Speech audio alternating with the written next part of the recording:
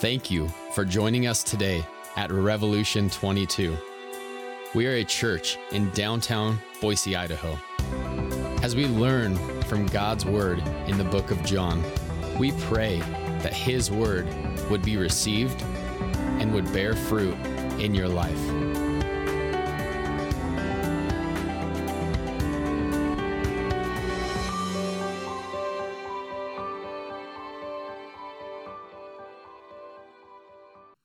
Amen. You guys can grab a seat. Well, this section is a continuation that you just heard Nathan read there, is a continuation of kind of the monologue that Jesus started in this seeming trial that's happened before him, where the Jews, the religious leaders of this day, they had come to Jesus and attacking him for doing something on the Sabbath in this regard. And so Jesus then makes a bunch of claims about who he is in relation to God. They're attacking him for saying he makes himself equal to God. And he's saying, no, I am God the Son. He is God the Father, but I still am submitted to God. I still am in subordination to him in this way. And he lays out a number of different ways in which he is operating and receiving honor and glory, the things that were only meant to be for God. And then he moves in this section to what would make sense if you're going to make this claim, to the witnesses, to the people that can then testify of who he is. A witness is someone who's got eyewitness. They've seen it. They know what it means. They are firsthand evidence that they were there. And these are the witnesses he's doing. And this text says that Jesus says, hey, don't take my word alone. I'm going to come out with witnesses. The witnesses are not for Jesus' sake. They're for the listener's sake. Jesus isn't needing the witnesses to add validity to his statement. The witnesses are in place so that those that are hearing it would understand that this is true testimony. Deuteronomy 19:15 says that you must have two or more witnesses to make a corroboration, to make a story true. So they were following it. Jesus also asserted that and said that later on through the Gospels. The Apostle Paul said that as well. This was a common practice out of the Torah, the first 5 books of the Old Testament. They would need 2 or more witnesses to share that this is true, firsthand experience. And so that's what Jesus is doing. He's following in, and he kind of gives us 4 witnesses. The first would be John the Baptist, we see that in verse 33, then the works of Jesus in verse 36, and then the Father himself in verse 37, and then the Scriptures, verse 39, but he ties in Moses out of verse 45. But all of it's based on the kind of the understanding, the premise that verse 32 assumes that everything that Jesus has done is the Father has been active in. And so he comes out laying out these witnesses in this monologue section. What's really interesting is as he kind of lays out his witness, near the end of it, he kind of flips the table around. He's on trial. He's trying to state his case and saying, this is why what I said is true. He kind of turns the tables at the end and starts coming at the accusers themselves with his own accusation. So in verse 33, the very first kind of person that they use, that Jesus says is a witness, is John the Baptist. Now, John the Baptist has already been prevalent in this gospel. We've seen it over and over again. But what we don't maybe understand or know about John the Baptist is he was kind of the first prophet in 400 years. So there was a lot of excitement. We've seen some of the old historians, writings, Josephus and other ones, that there was a lot of messianic excitement around John the Baptist. That people were kind of excited about what they were doing. They were going out to see what he's doing. He was different than anything else. They hadn't heard from a prophet in 400 years. This is something that's exciting. And he's saying, he pointed to me. John the Baptist, what did you go out looking for? You went out to him, and he pointed to me. He says things like, I must decrease, and he must increase. He says, I'm not worthy to wear his sandals when Jesus was walking in. So John the Baptist was pointing, which is where you get the light reference here when he says he's a lamp. He's not the light. He's not the source of the light like we saw in the first chapter, but he's a lamp pointing to Jesus. And in doing so, he points to Jesus, and they don't see it. They don't like it. They like the idea of this prophet being there, but they weren't prepared for who this prophet was going to point them towards. They weren't prepared to accept that. And so his first witness is John the Baptist, someone that everyone was excited about. At this point, we're assuming he's still alive at this moment before he's beheaded, but they point to him and they say, okay, this is my witness in this place. And the Jews love the idea of a prophet. The religious leaders love the idea of a prophet, love the idea of the Messiah, but didn't love the fact that John the Baptist, as a prophet, was pointing to Jesus as the Messiah. And so they didn't accept that witness. So then Jesus goes on to his kind of a second witness, and his second witness is in verse 36, and this is the works or the signs. Again, we've talked about this in the Gospels. The works were never the means; they were never what we were supposed to look at. They were always pointing to something else.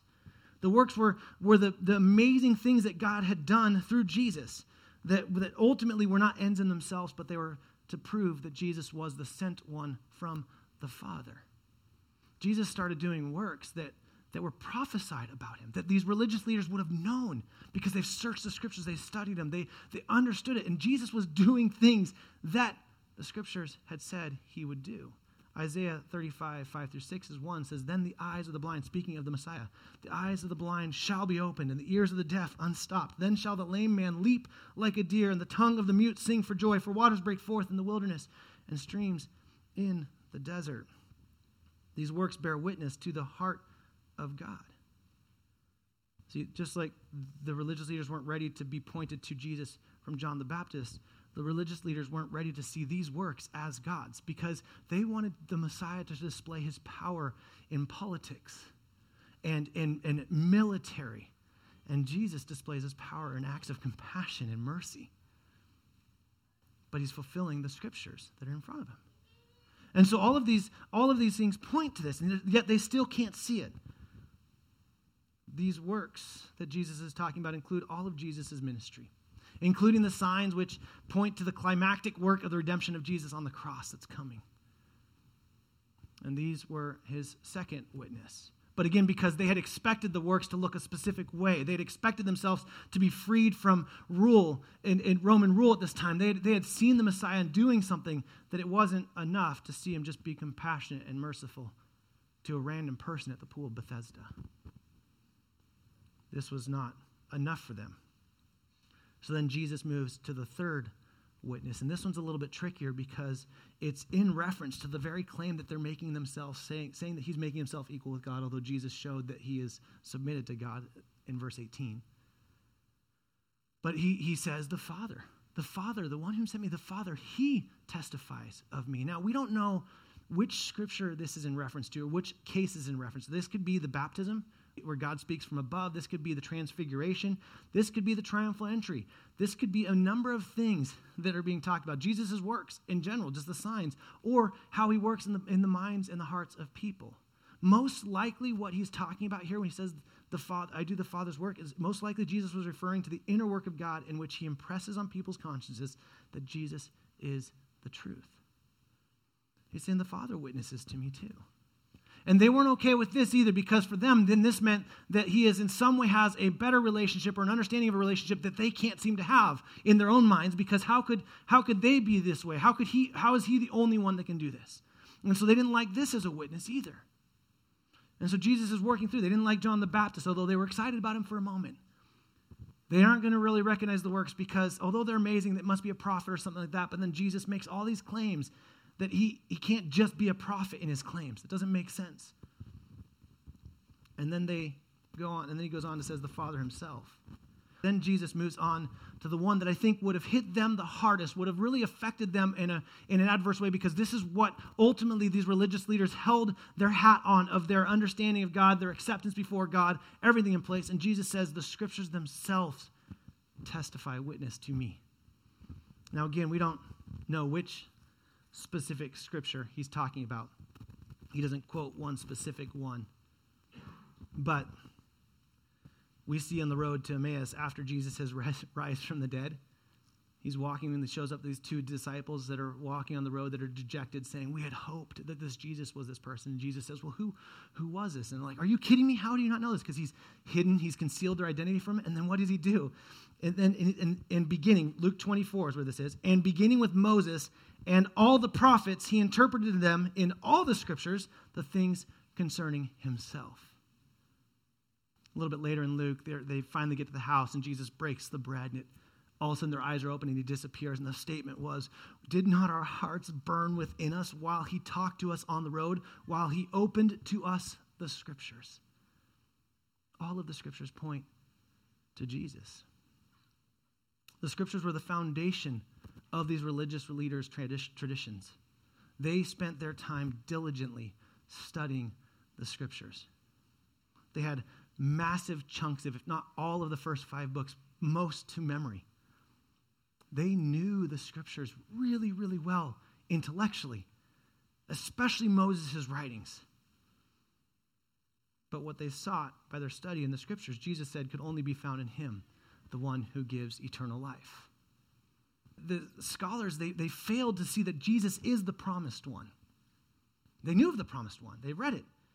They failed to see that he is the fulfillment of the Old Testament sacrificial system, or the true righteous servant of Yahweh, or the coming prophet, or the Son of Man, or the Davidic king, or the promised Son of God and the great high priest. In spite of all the clarity of the revelation, they refused to come to him for life.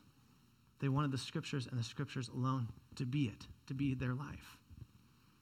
One scholar says it this way. He says, perhaps the most astonishing statement about Scripture is speaking of Jesus in the gospel. So if we're going to look for scriptures that talk about Jesus, is in the Gospel of John, in John 12, 37 through 41, where John quotes Isaiah 6, which has in it the famous vision of God. Holy, holy, holy is the Lord of hosts. The whole earth is full of his glory. Isaiah 6, 3. Then John says in his quoting of this, in 12:41, he says, Isaiah said these things because he saw his glory and spoke of him. Isaiah is witnessing the glory of Jesus, because when they saw the glory of God revealed from heaven, he was seeing the glory of Jesus. Nothing more sweeping could be said about the way the Old Testament witnesses to Jesus. In essence, John is saying, where God is manifest in the Old Testament, Jesus is manifest. If you see God at work, you see Jesus at work. If you meet God and you know God and admire God and trust God and are shaped by God as he truly reveals himself and his ways in the whole of the Old Testament, then when Jesus comes, you will know him. You will have already known him. Jesus is the fulfillment of those things. He didn't come to abolish the law. He came to fulfill the law. The scriptures point to him. Jesus' identity is tied to God's, and the scriptures speak to him.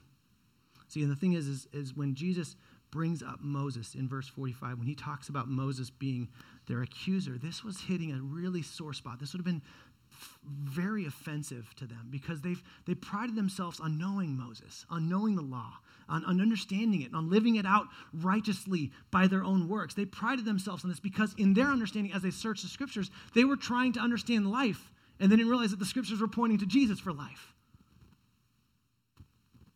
In fact, one scholar says it this way: it says, identity with Moses was important. It was a religious badge of security. But if Moses is possessed and not obeyed, if Judaism is exploited as a mark of identity instead of a path to God, the very tenets of the Bible, the very words of Moses will come back to haunt and to judge. To possess the Bible and to know the scriptures, but to not know God, is to be in the most precarious place of all. See, these religious leaders rejected Jesus because they rejected God's words through Moses. Moses was speaking of Jesus, pointing to them, or to him. Moses, whom they claimed to follow, would condemn them because they had broken the covenant he instituted and missed the person he wrote about, on whom our hopes are set. That's what Jesus is saying. He's saying, you read this, you search the scriptures, on whom your hopes are set. Implies that they thought salvation would come by their good deeds in keeping the law. Their hope was in following the law correctly so that they could be with God. And God is saying, no. And God through Jesus is saying, the law points to me. Your life comes through me. This is where life is. This is a huge warning for us today. There's a way for us to know the scriptures in memory and knowledge, but completely miss the point of them. And that is to reveal Jesus. That means that you and I are just as capable of doing the very thing. And it's not because they weren't spending time studying. Don't miss that. They spent a lot of time studying and reading and memorizing and holding it to their hearts, and they still missed what was being said. So it's not a matter of you having the right Bible study. It's at recognizing that the scriptures are pointing to Jesus. See, their failure to grasp God's truth was nowhere more clearly manifest than their approach to Scripture. The way they approached Scripture, the way that we should not approach Scripture, is they approached Scripture in hopes that they would find eternal life in Scripture, not in Jesus, through the Scripture. They had put their life in the Scripture and not in Jesus himself. Verse 40 says that they refuse to come to Jesus. The Pharisees had devoted their entire life to memorizing and obeying the law of Moses, but they missed the bright sign flashing Messiah in Jesus Christ. They missed it. There's something incredibly saddening and worth paying attention to in this thought. A whole lot of people's disagreements with God and Jesus aren't intellectual. They are actually at the heart level. And I think that's what people miss here, is the same thing is true for all of us. It is a heart condition, not just merely an intellectual decision. Because even Nicodemus walked away from Jesus. He was the teacher of teachers. So it's not an intellectual issue. It's an issue of the heart. And we have to see this. This is what Jesus, quoting Isaiah, says in Matthew 15. He says, "This people honors me with their lips, but their heart is far from me. In vain do they worship me, teaching as doctrines the commandments of man." Why did they refuse to come to Jesus? See, this is the part that I think is so important for us to see. Jesus goes on. He takes this moment as this monologue. He's laid out his witnesses. They weren't going to hear him through John the Baptist. They didn't hear him through the works, and they're not going to hear him through the Father. And ultimately, now Jesus says the Scriptures, and all he sees in them is probably just getting fumed and angry. They're probably screaming at him, saying, "How dare you say that we don't know Moses, and we don't know the law, and we don't know the Scriptures, and that we missed it?" Because they're like, "Here, I can just go ahead, close it, test me, tell me what verse, and I'll just speak it out." They had it memorized. They knew it. And they weren't going to hear all those things. And Jesus does what is actually really common in the court systems in this day. And the Sanhedrin, the way they would do it, is anyone that's being accused, because of the fear of bearing a false witness, which is a commandment of God, they would always want more than one witness. This is the reason why Jesus is laying out his witnesses. He's following that, what Deuteronomy teaches. But if someone had adjudicated themselves, had shown that what they had said was true, they would take the table and flip it around and say, "Then you must be wrong." And that's exactly what Jesus does. He takes what they've done. He turns it around and says, "Okay, you're done checking on me. You're done testing me. I've shown you how I'm true. I've played it out. I've laid everything in place. This is what's true. This is why I am God the Son, and this is how I am submitted to God, and everything I do is God's will. And all those things are in place, and here are the witnesses that prove this point. Now, let's talk about your heart."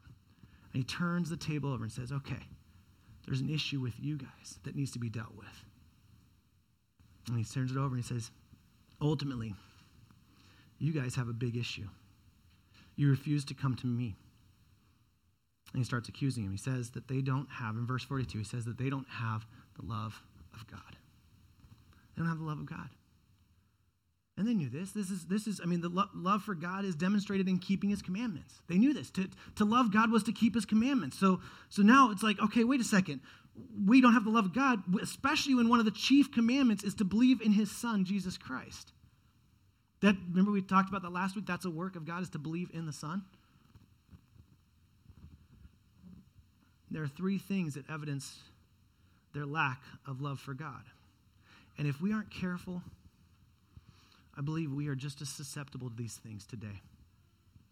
See, there are three things. He lays them out in the Scripture. The first one is they rejected God the Son, as in Jesus the Messiah. They rejected him. And I know many of you today are like, "I'm not rejecting Jesus. I'm okay with it." No. What we rarely will say, "I reject Jesus." What we do is we actually try and change the person of Jesus to fit into a more palatable version for ourselves, which is an act of rejection.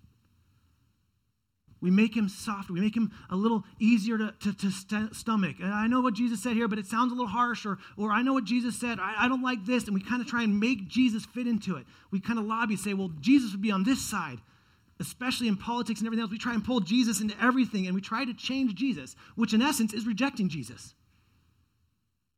Because Jesus is eternal. He was here in the beginning. Nothing's changed. By him, all things were created. We may not say that we reject him like these Pharisees, the religious leaders here are, but we reject him in little ways in our lives, by trying to make him different than he really is, by trying to say that he'd be okay with something that he really isn't okay with. We reject Jesus in all sorts of ways. Another way that we will reject Jesus is we reject him in the idea that Hebrews tells us that his sacrifice is perfect, but then we as his children walk around believing that he can't forgive us for something we've done. Therefore, the author of Hebrews says that, well, should Jesus have to be crucified again as if it wasn't complete? That's a form of rejection of Jesus. The instant we start taking our identity off of being just a child of God and making it something else, we're rejecting who Jesus is in us. We're just as susceptible to this. make him something more palatable to our own liking. The second reason why they don't show the love of God in their lives that we see in this text right here is they accepted false teachers or prophets. Now, some historians, specifically Josephus, said that there were some 60 claims to Messiah before 70 AD. Like 60 different individuals that showed up that people thought were the Messiahs. And so it happened over and over again. Ultimately, that's where the temple got destroyed and a bunch of other things that happened. But these were these people that they were just so quick to believe. And this is why Jesus says, you won't believe me, but you'll believe in them. Why? Because what was happening is these messiahs, these false prophets, these false teachers, these false messiahs that they were looking at, right? They were teaching something that the people liked. They were likable. Man, they were dynamic and they could speak well and people wanted to follow them. And they were like, this is incredible. This wisdom is brilliant. And so they would start following them and not recognizing that they weren't true to what God had said or they weren't aligned with God's word. And by definite sake, they were not the Messiah themselves. And so people were following these individuals, these false prophets and these false teachers. And he's saying, this is how you know the love of God isn't in there, because you follow these false teachers and prophets. We don't have a problem with that like today, right? We don't have a million authors and podcasts and things at our fingertips, right? Articles with people that we have no idea who they are, yet we believe that they are speaking truth over us. We are just as susceptible to this, if not even more so. Because I'd love to think that, make the argument that today we're searching the scriptures like these religious leaders, but I don't think we are. I don't think we look to the scriptures as much as these religious leaders did. Now, they looked at them and totally missed it, so it's not that's the answer. But yet, people are going to sound really nice and sound really smart. And usually let me tell you, the first indicator of you're aligning to someone is usually because they already teach what you believe is true in your head. And if it's not aligned to Scripture or God, it's a false prophet or teacher. And we're so susceptible to this. I would argue that we are probably more anemic when it comes to the words of God, and we're more likely to get tossed to and fro. I think we've seen that kind of working itself out in the church over the last year. It says, this is how you know the love of God is in there, because you'd rather choose false teachers and prophets than you would God. You'd rather listen to someone that would tickle your ears, like the Apostle Paul, inspired by God, says in 2 Timothy 4, 3-4. For the time is coming when people will not endure sound teaching, but have itching ears. They will accumulate for themselves teachers to suit their own passions. Maybe you could just say to suit their own political leanings. Is that too offensive? Sorry. And will turn away from listening to the truth and wander off into myths. Guys, we are just as susceptible to this as they were then, if not more. Because we want someone to just make us feel good about what we believe, as opposed to, God, what is it that you want us to believe? And how will that alter my life? And what do I need to die to? We've said this over and over and over again. If the scriptures are not confronting you, either you're perfect or something's wrong. The third way, and Jesus actually states that this is what gets in the way of their belief. And this is huge. The third way that we see that the love of God isn't there, he actually says this is what's stopping them from believing that Jesus is the Messiah. So pay really close attention. Okay, what is it exactly? And he says, because their desire for acceptance and approval from men and not God. Well, good, we don't have to worry about that. That's not an issue we have a problem with at all. True faith was impossible because they were seeking the wrong object. They were seeking man, not God. He says that this is actually what stops them from receiving Christ, is because they'd rather hear praise from man than from God. This is, I think, a really difficult thing for us as well. If you're automatically trying to think about anything that you do and how it can be seen on social media or Twitter or anything else, you might be doing it for what man or woman think and not what God thinks. All of the Sermon on the Mount, Jesus hits all kinds of things, and specifically in chapter 6 of Matthew, Jesus talks about all these things like, do this in private, do this in private, do this in private. And he says there's these rewards that will be held up for you. If you do it in front of man, you've already got your reward. But Jesus here is saying, look, the reason why you're not following, the reason why they're not accepting him, the reason why they won't listen to the 4 witnesses and all the things that Jesus is saying and all the ways he's declared and all the scriptures he's fulfilled and all the works and everything is because they'd rather hear well done, good and faithful friend than well done, good and faithful servant from God. Because they'd rather get a attaboy, pat on the back from a man or a woman than to hear that from their mighty King in heaven. Are you doing things for man or for God? Is it good enough for God to only know what you give financially? Or do you want people to know you're really generous?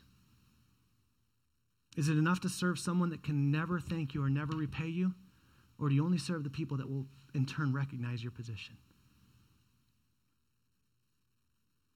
Do you do it for man or for God? Proverbs 29 says this, the fear of man lays a snare, a trap, but whoever trusts in the Lord is safe. You will be trapped in this cycle over and over again. I'm not saying you can't put stuff on Facebook or social media. That's not what I'm saying. But what's the motivation? What's the heart behind it? Are your lips saying one thing and your heart different? Or are they the same?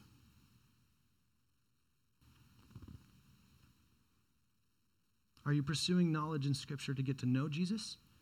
Or so you can be seen as a smart person by other people? Do you want to be able to finish an argument? Or do you want people to see Jesus in the way that you're talking to them? Are you looking to men? This is the other way we see this, is that you make allegiances. You try and find these man-made institutions and allegiances and say, well, this is what's right, and therefore I can then think differently of these other institutions and people. I see people do this with churches. Are you looking for the approval from God or from man? One scholar says it this way. He says, if you want to know really where you're at with Scripture and all these things, if you want to test yourself, he says this is how you can test yourself and others as to whether you know God or honor God or love God. Here it is. The test is Jesus. Any claim by a Jewish person or a Muslim or a Hindu or a Buddhist or a spiritualist or an animist or a Christian, any claim to know God or honor God or love God while not receiving Christ as the Son of God and the crucified risen Savior is a false claim. Let me read that one more time just so you guys can hear this. Any claim to know God or honor God or love God while not receiving Jesus Christ as the Son of God and the crucified risen Savior is a false claim. The measure of all true knowing God, honoring God, and loving God is knowing, honoring, and loving Jesus for who he really is. Therefore, Christian, whether Jew or Gentile, embrace your Scripture, all of it, both Old Testament and New Testament, because in it you come to know God for who he really is, and that means coming to know Jesus. For all of the Scriptures witness to Jesus and speak of Jesus. How certain are you that the love of God is in you? I ask this question not to get every single person in this room questioning their faith, but I ask this question to get every single one of us to be confident in what we have found in Jesus Christ. See, because it's really easy for us to say, oh, no, I read the Scriptures and I follow the laws and I do these good things, or I go to church and I serve. That's exactly what these religious leaders were doing. They had followed the system, and yeah, they were making mistakes, but then they had the workout system to correct those mistakes, and they did it through the sacrificial system, and they kind of were working their religion and had it in a nice, tidy box, yet they missed the Messiah. They missed Jesus. To presume and believe that we are immune to that would be foolish. We are just as susceptible to doing that. And you can see it by the way that you mark your life out in obedience. That's what Jesus said last week. You want to know if the love of God is in you? Well, then live your life in obedience to God. Because you can't live your life in obedience to God without God. Romans 10:9 says it this way. It says, if you confess with your mouth that Jesus is Lord and believe in your heart that God raised him from the dead, you will be saved. To confess means to acknowledge as true and then to enter into a covenantal relationship. This is what he's saying here. To live by that truth that Jesus is Lord, that means that he's supreme control of your life. That means that when he speaks, you say yes. And you do so knowing that he does it not as some domineering, authoritarian, hurtful, mean person, but as a high priest who can sympathize with you in every single way. and you believe, be committed to, and put your trust in your heart. The heart in Scripture is always the center of who we are, almost always is the center of who we are.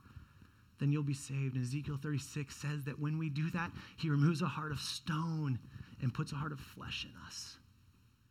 Scriptures teach that when we surrender our life to Jesus, that the Holy Spirit indwells in us, and now I can walk in step with the Spirit to actually fulfill the things that God commands of me to do. This is what it means to believe. 2 Corinthians 5:17 says, if this happens, therefore, if anyone is in Christ, he's a new creation. The old has passed away. Behold, the new has come. So why would we live as if we were part of an old life? And one of the ways we do that Jesus lays out for us in this trial as he turns around and accuses them, and I believe, hear this, I believe he would turn around and accuse us so that, the same thing at the very beginning, not so that we can figure out we're wrong, but that we may be saved. His desire is to see us saved. Is everything you're doing, your life, is it pointing people and yourself to Jesus or to something else? The way that you do your school, the way that you do your relationships, the way that you do your parenting, the way that you serve, the way that you do live with your money. Is everything in there going, yep, Jesus, Jesus, Jesus, Jesus? Or is it me, me, me, me, me? And Jesus kind of comes along with the ride every now and then. Are you living your life for him? Are you letting him show himself to all the people around you? Or are you going, well, you know what, it's okay. I know what his scripture says, but I'm just going to go ahead and go this way for now because he'll forgive me. You're making Jesus into a more palatable version.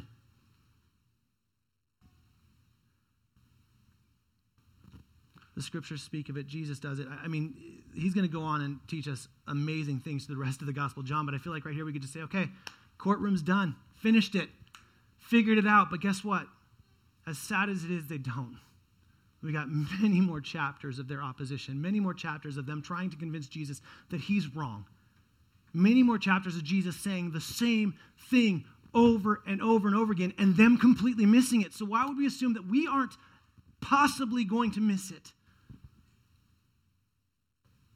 Because we can read this and know it? They knew it.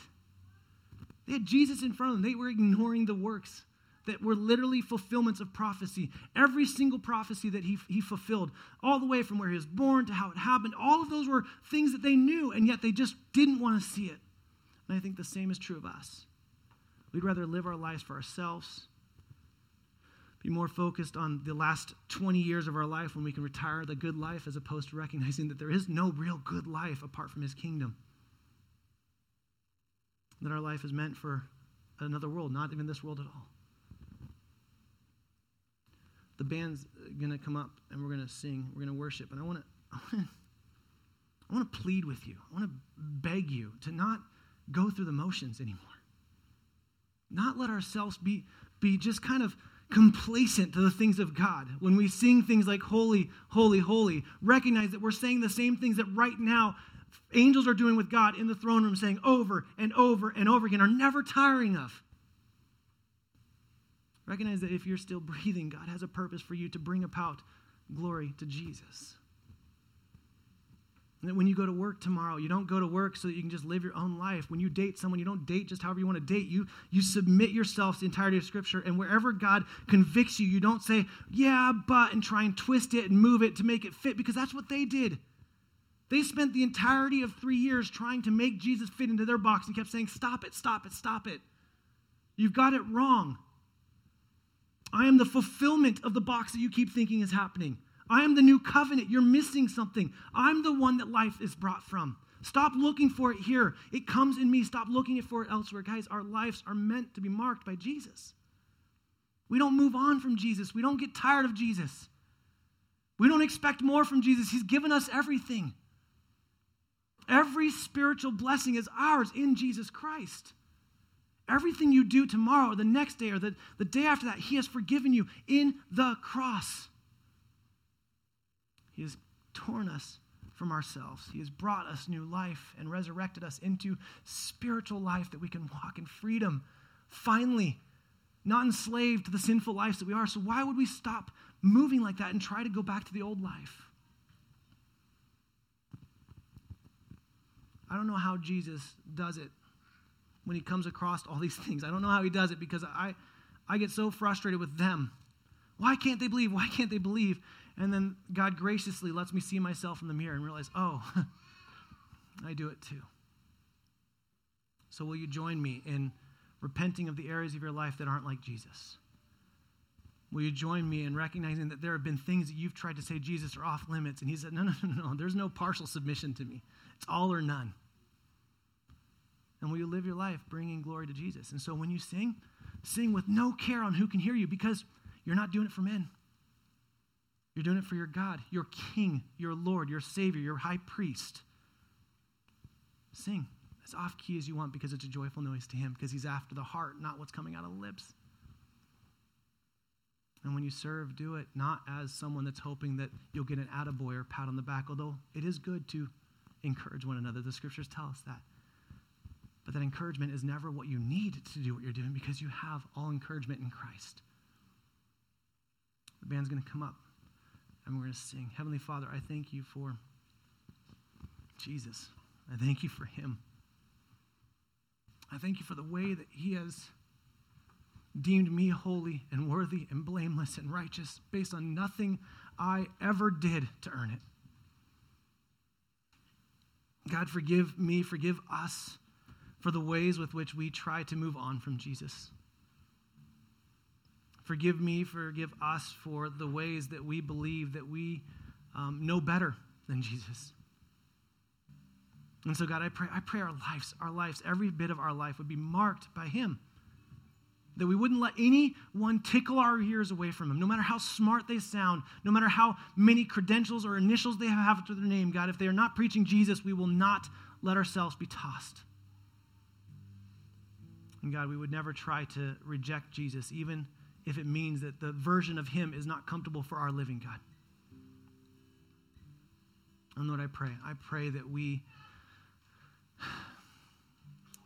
would look for more excitement in our life to hearing, well done, good and faithful servant from our King and Lord Jesus, than good job or attaboy from any other brother or sister.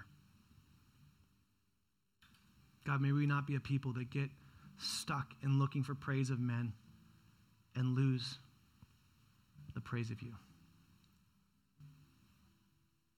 Father, I thank you that you have saved me. You have created salvation for me. You have brought me to your throne room, and there is nothing I can do to escape that. I thank you for life in the powerful, majestic, holy name Jesus, our high priest, our Messiah, our King, our judge, our advocate, our co-heir, our Savior. It's in his name we pray. Amen.